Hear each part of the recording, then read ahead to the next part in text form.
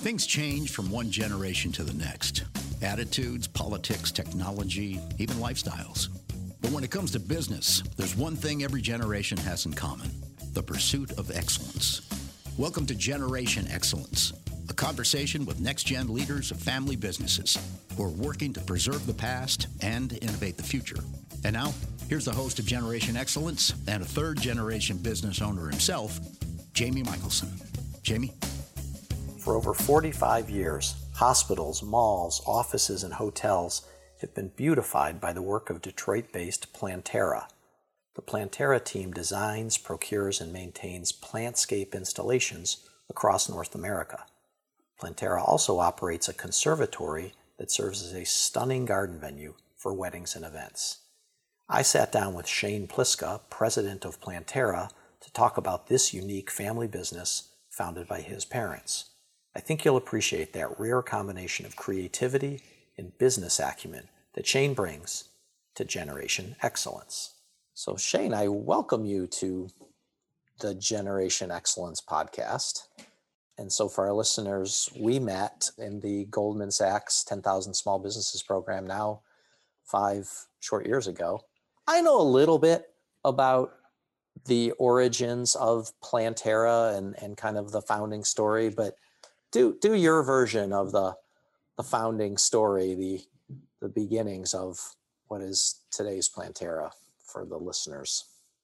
Sure. So every small business gets a break, or if you're lucky, you get a few breaks to get started. For Plantera, it began with my dad in 1973.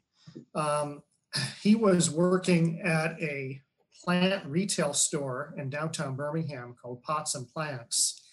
And the owner, who owned a number of stores, wasn't paying his taxes. So the IRS shut him down. And he told my dad, instead of a paycheck, because he had no cash, he goes, "I'm going to give you your last paycheck in inventory. Take all the inventory you want." Interesting. My dad, being a young man at the time and relatively enterprising, he found a greenhouse in Bloomfield Hills that was attached to an estate there he was able to rent. And that was a beautiful old Tudor home that was originally built for the Sanders chocolate company. This old historic greenhouse housed that inventory. And that's what gave him the start to begin a plant service company, really, and plant sales. And his first few big sales actually were weddings. Okay. He had one particular person showed up and bought all of his inventory out of that greenhouse for one wedding. And that really is what gave the company a start. Very shortly after that, they were only in that residential greenhouse for a year. They then moved to Troy, where he had a greenhouse on Coolidge, and then I just that. growing from there. And was the original name when he had that inventory and started, was it Plantera from day Yes, one? it was. Yep. And what's the kind of creation or the origin of the name? Great question. The name originates from 2 words. Actually, it's plants and earth, terra being earth. Okay. So it's combined. And what's interesting about that name, it is trademarked, and he trademarked it early in the 70s, which was unusual for a small business of that size, is that it translates very well to different languages. Oh, great. So it's universally well understood in terms of its name. And for yourself, what is your, I guess, first memories or recollection of this business? Was it going in the greenhouse? Was it stuff around the dining room table? What was sort of your first taste? Well, like a lot of family businesses, the ownership is very much immersed in their business. And so my earliest memories really are spending time as a kid inside the greenhouses where I was watering plants, even as a toddler, and playing with the different inventory and merchandise and such, with Venus flytraps and I was very much a naturalist. I was doing all sorts of different kinds of childlike, I thought they were experiments, but really it was just playing with plants. Okay. Yeah. So that was encouraged in your world. And was this a business as you were growing up that you always knew you were going to get into, had plans? Was it that thought through? How did you kind of come to join it? Yeah, so I didn't have any plans at all to get into this business. Okay. In fact, as a teenager, I remember being very, I very much made up my mind saying, I don't want to go into that business when I was a teenager. But obviously I'm in the business now. Right. And what happened was after I went to college in Boston, I had worked for an entrepreneur who owned a radio syndication network, and he was an entrepreneur to the core. Okay. So I started to learn about other entrepreneurs in that experience. And when I ended up moving to Los Angeles, because I thought I wanted to be in the film production business, I had a job over at United Artists in Santa Monica, which at the time was owned by MGM, a big corporation with all of its corporate, pieces to it, not very entrepreneurial at all. And I discovered that I'm not the corporate type. Okay. Even though I'm very polite and well-mannered, I learned that there wasn't a single executive in that company or its parent company where I wanted their job. There wasn't a single person that I could aspire to that I would want to take their place one day. And that was the moment that I realized this isn't going to be for me. Entrepreneurship is really where my heart was. So you're not the first guest on this podcast who had some Hollywood kind of connection, being out in LA and then back here involved in a family business. What brought you back to the Detroit metro area then? Well, it was a conversation with an assistant to a high-powered Hollywood person who was 10 years older than me at the time. And he goes, where do you want to be in 10 years? So it was the 10-year test. And I knew that I didn't want to be someone's assistant in 10 years. And that's not to say that there's not wonderful assistants and that it is a very good job. It's not discounted. I just knew that's not where I wanted to be. That's not what I wanted to do. And at the same time, my mom and dad, said to me, well, they're not getting any younger. And so the business at that time had more or less plateaued. Okay. And so they had to make the decision over the next 10 years in their life if it was to continue or if they were to sell it and retire. So as a family, we said, okay, well, I moved back home and I decided to try out, see how it went. And I was very happy when I look back at those 10 years. Those were some very productive 10 years on how we reinvented ourselves during that time. And I mean, that, again, not a uncommon theme of the business, if not having next family generation interested, wanting to be involved, or at least feeling that out, having to pursue some other paths. So what are some, from the earlier days of the business, what are some famous stories of kind of, either the big wins or the thing that just, went crazy haywire and that's in the lore of Plantera? Well, I mean, we're almost 50 years in business. Yeah. So there's obviously a lot of stories to talk about. They stretch from in the 1970s, from the Renaissance Center being the first really significant plant job for the company when it was really young. And in fact, that particular job put vendors in business too, because there was it was called flying ficus trees in the Renaissance Center. And it actually put a Florida nursery allowed them to build shade houses for their big ficus trees. And that's where my dad worked with John Portman. And then, the trajectory just kind of changes over time to where, we were very much that set the stage for the next, 15, 20 years for us to be a very strong local interior plantscape contractor. And then when I came into the business, I started to explore different areas for us. Sure. I at that time when I came in, Detroit wasn't doing very well. Right. Michigan during that time was in what was called a one-state recession. And so I had my sights on opening up either another location or try to do some national work. And I experimented with a location in Las Vegas.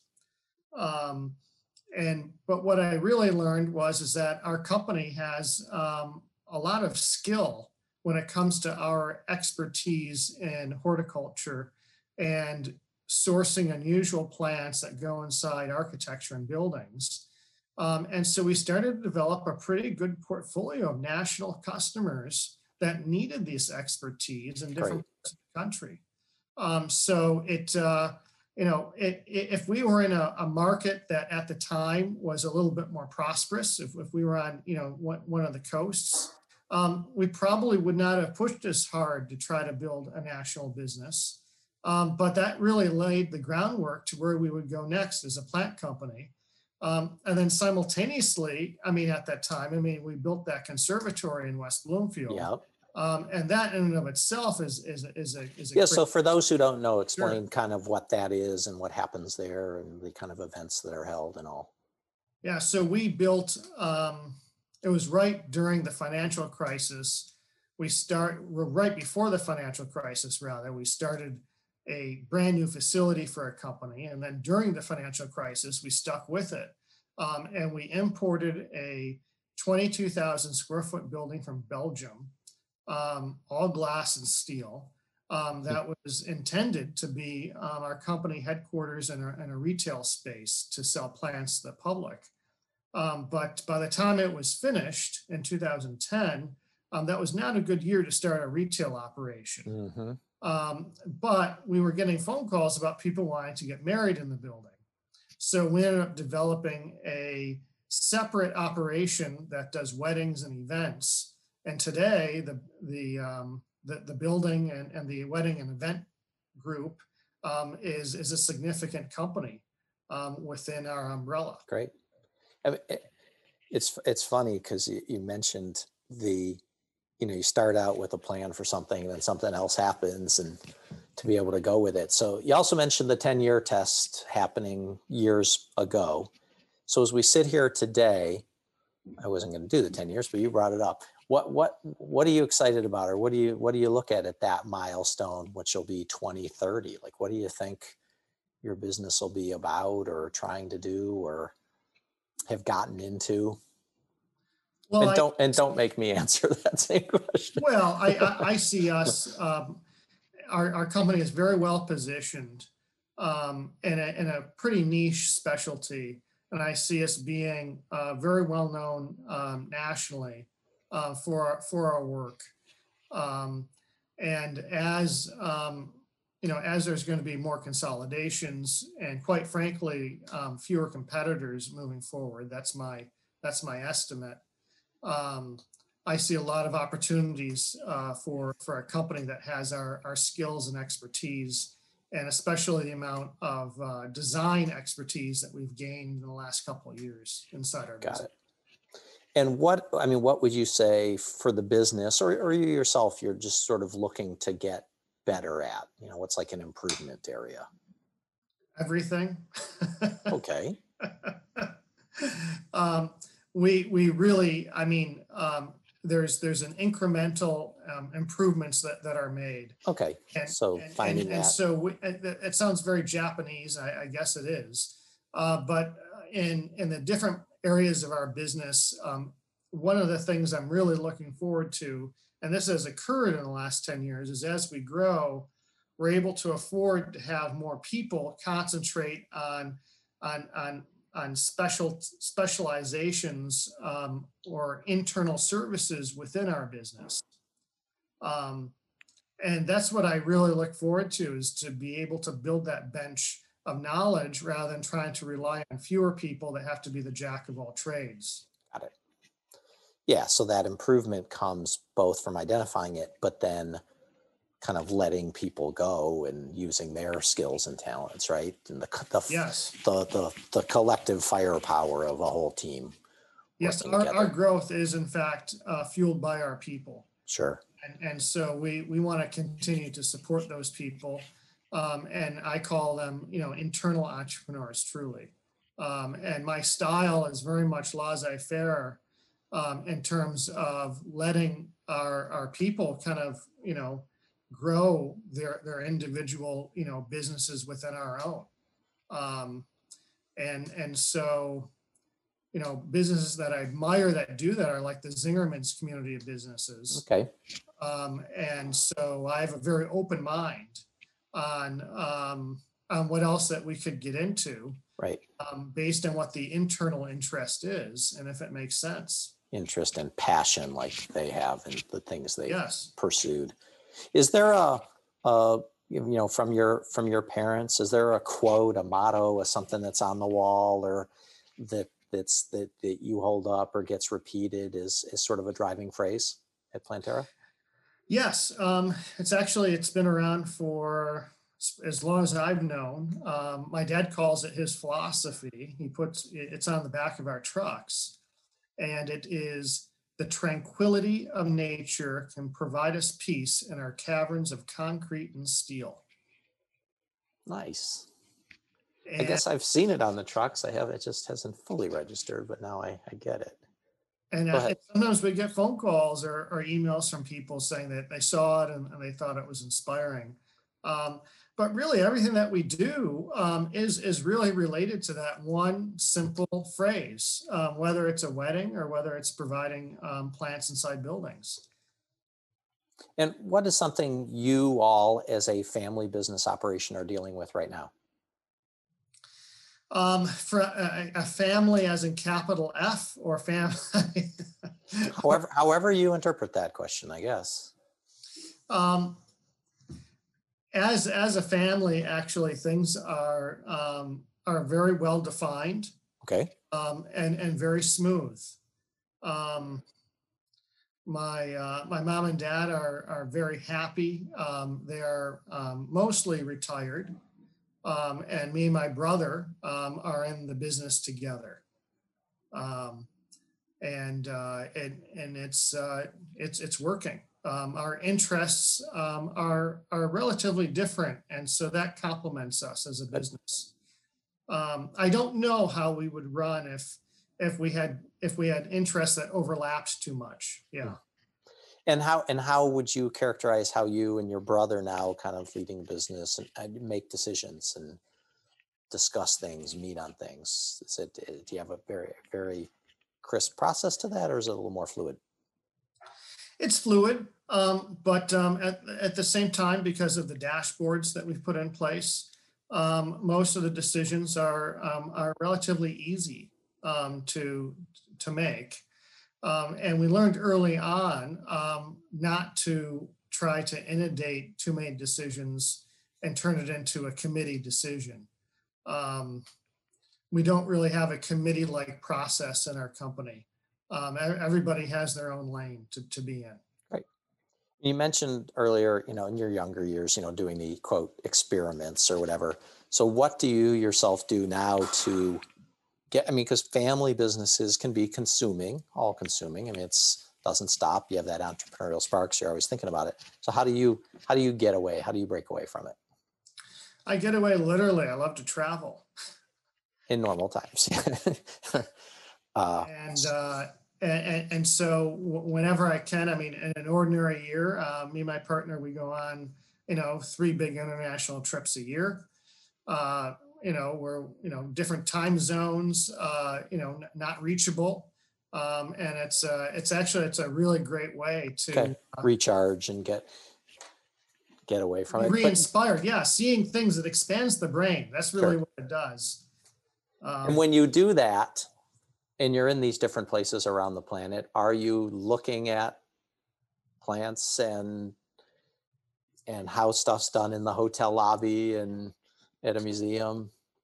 Always. Okay. In fact, I do a PowerPoint slideshow from my design team after these trips to show them what's going So on true inspiration. wherever it might be, just because it's fun. It truly is. Yeah. Yeah. So it's a getaway, but it's still kind of got a little Well, bit of right. I'm work never to going it. to stop thinking about the business. But when I say it expands like the way that I think, it does. It reminds me of when I was, a kid, and I couldn't quite understand how adults knew where they were driving in a car everywhere. Okay, and then when I got my driver's license, I kind of had my own little internal map of the neighborhood.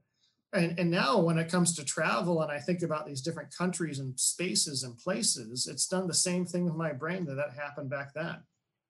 Well, and there's some learning sometimes to just getting lost and wandering and finding stuff. GPS takes a little of that spontaneity sometimes out of it, I guess, possibly. What would you say is the best idea for running your company that you've implemented recently?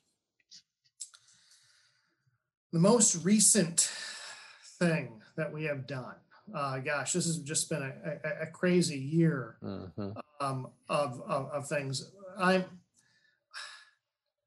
I would say that cross training this year in particular has proven to be very valuable, even though it is disruptive. But it certainly provides operational backstops, and it fills blind spots when you need the backup. Great. And then, while asked about, kind of you described like a leadership style as being sort of laissez-faire, letting people pursue those passions. Love to travel, so that's restricted a little bit in the year we're recording this. Any new skill or capability you yourself have taken on? People have had they start baking, cooking, doing something different, playing music, experimenting with anything? I've been doing a whole lot more cooking at home. Okay. Which I've always enjoyed cooking, but I've entertained myself on learning new skills. So that is one aspect. Yeah. And then what I tried different sports, but I didn't quite like it. I went shooting and such, but I wasn't really into it. Yeah. And so as you look at Plantera and you look at the opportunities given to you for yourself, your brother, in what is now a generational family business, is there any planning, thinking of what would be G3? I mean, what's that kind of space? Well, neither of us have kids yet. Okay. But we're both young men still. And I would have a similar view as my mom and dad, and that is not to dwell on that expectation and let it to organically evolve and grow. I truly think that's the best way to do it. Yeah, I definitely think I myself, like you, teenage rebellion years, wanted nothing to do with it. I've talked with other people about this, and then you find it's what you know and it's in your blood a little, and you get involved in it and you're really passionate about it. But I was not ever pushed into it or pushed away from it, and it certainly would have that same approach as far as a next generation goes at our place. I mean, you sort of have some hope of that maybe, because it'd be kind of a neat story, but a lot has to happen and fall into place. And then, I mean, what's been the most, you look through your parents' eyes, through yours, what's been the most fulfilling thing for you about this, what is a generational business? I mean, it is a meaningful, it is a meaningful legacy in many ways. And so seeing the joy in my parents' eyes is very rewarding. But it's also knowing that making the choice to continue the family business for them, for that matter, has been a better financial decision than it would have been to sell it. Sell at the time. Yeah. And you don't know that, obviously, until you have enough years behind you on it. But I really think that we made the right decision. No, that's wonderful to hear. And I'm sure you, like me, you get bombarded with a lot of calls and emails from these places that are trying to do things with businesses. And you sort of feel like you have to fight that off because you've got something that you know has a future ahead of it, or you believe, right? Absolutely. Yeah. And I think it's also kind of kept everyone closer together too. Good. In that regard.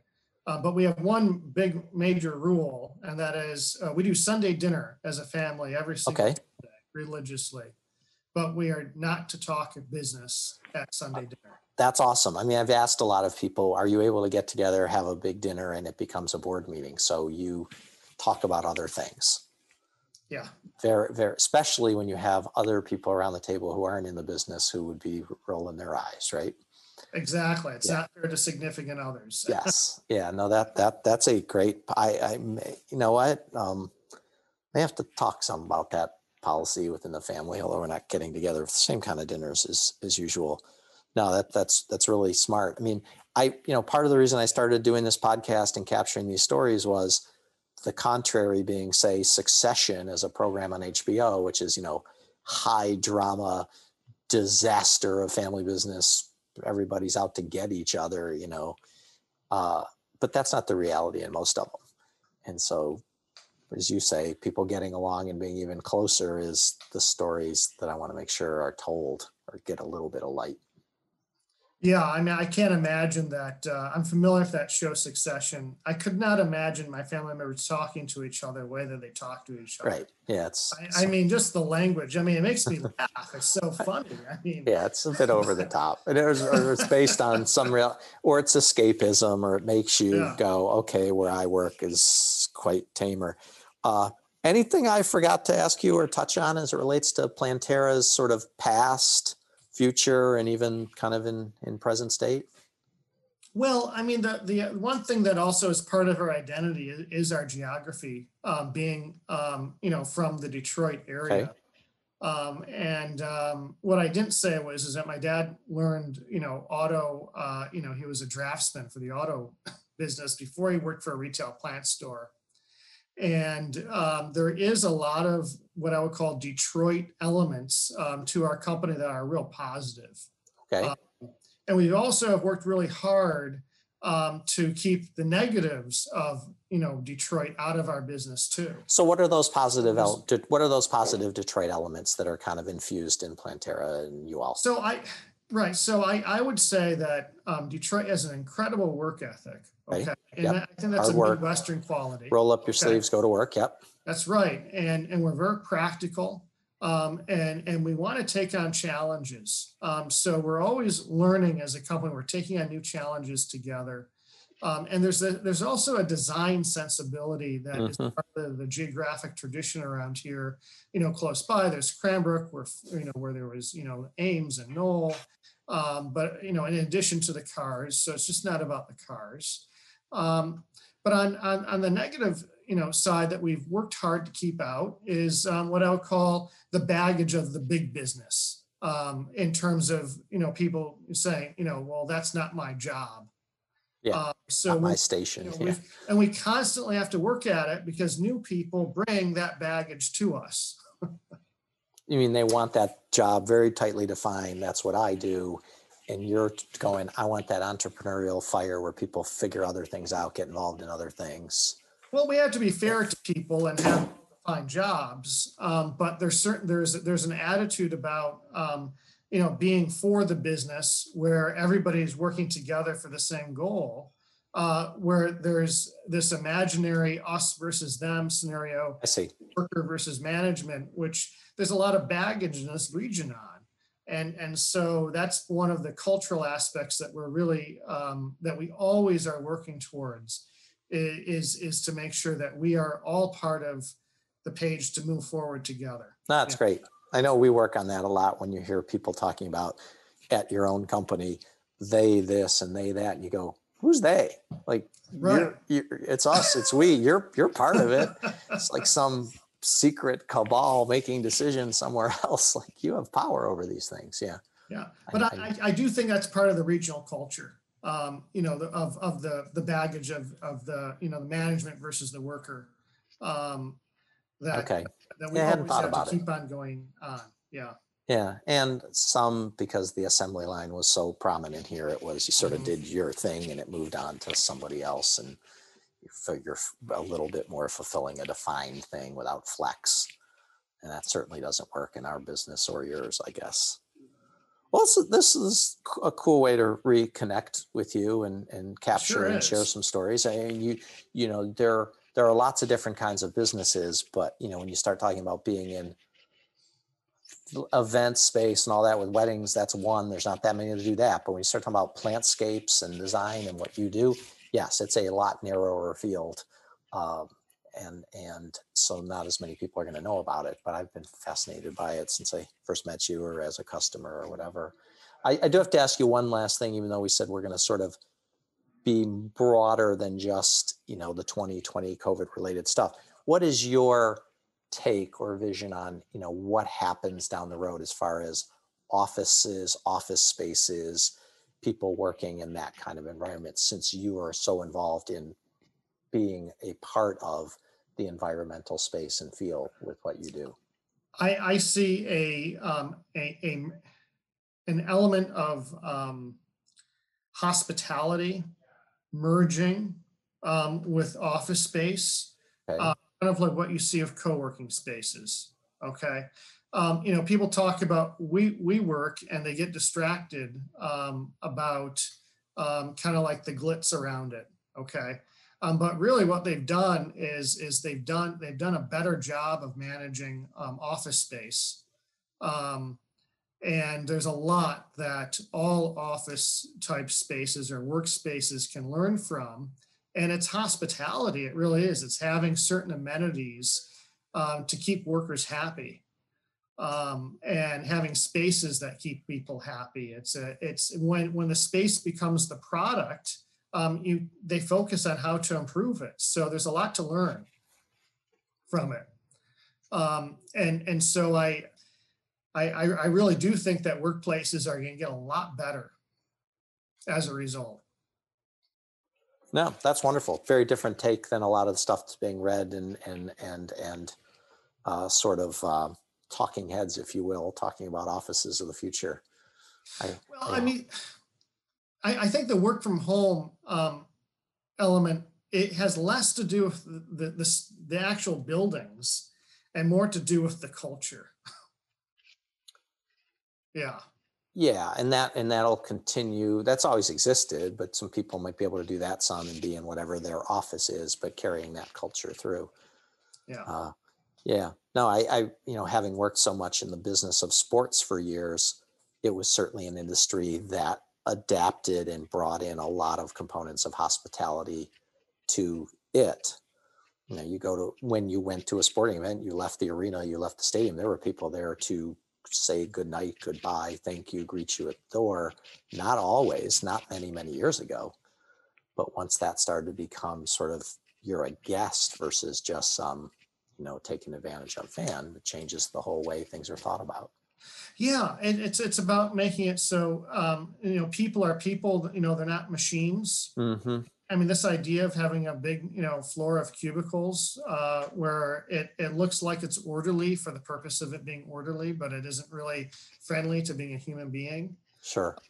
That is the element that's really changing, and and it wasn't because of COVID, that people weren't going to those cubicles. Okay, I mean, I'll go to client buildings, and very rarely would I see every single cubicle occupied. Usually, Right. about less than 50% will be occupied at one given time.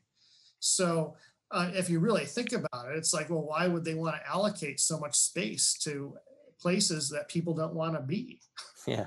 And then we have all these other spaces that people can work and gather and communicate and connect. And we'll get back to some of that. No, it's to be thinking about that as we re-enter, or whatever the return, whatever reword we pick for that.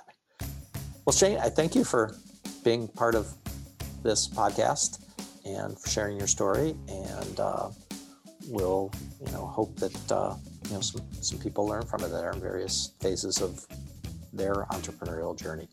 So thanks again. It's a real pleasure. Thank you for having me. Generation Excellence is hosted by me, Jamie Michelson, with help from SMZers Sam Daly, Eric Head, and Joel Bienenfeld. Thanks also to Randy and his team at Stage 3 Audio. Thank you for listening, and please give some of the other episodes a try. One more thing. If you have comments or a suggested future guest, please don't be afraid to contact me.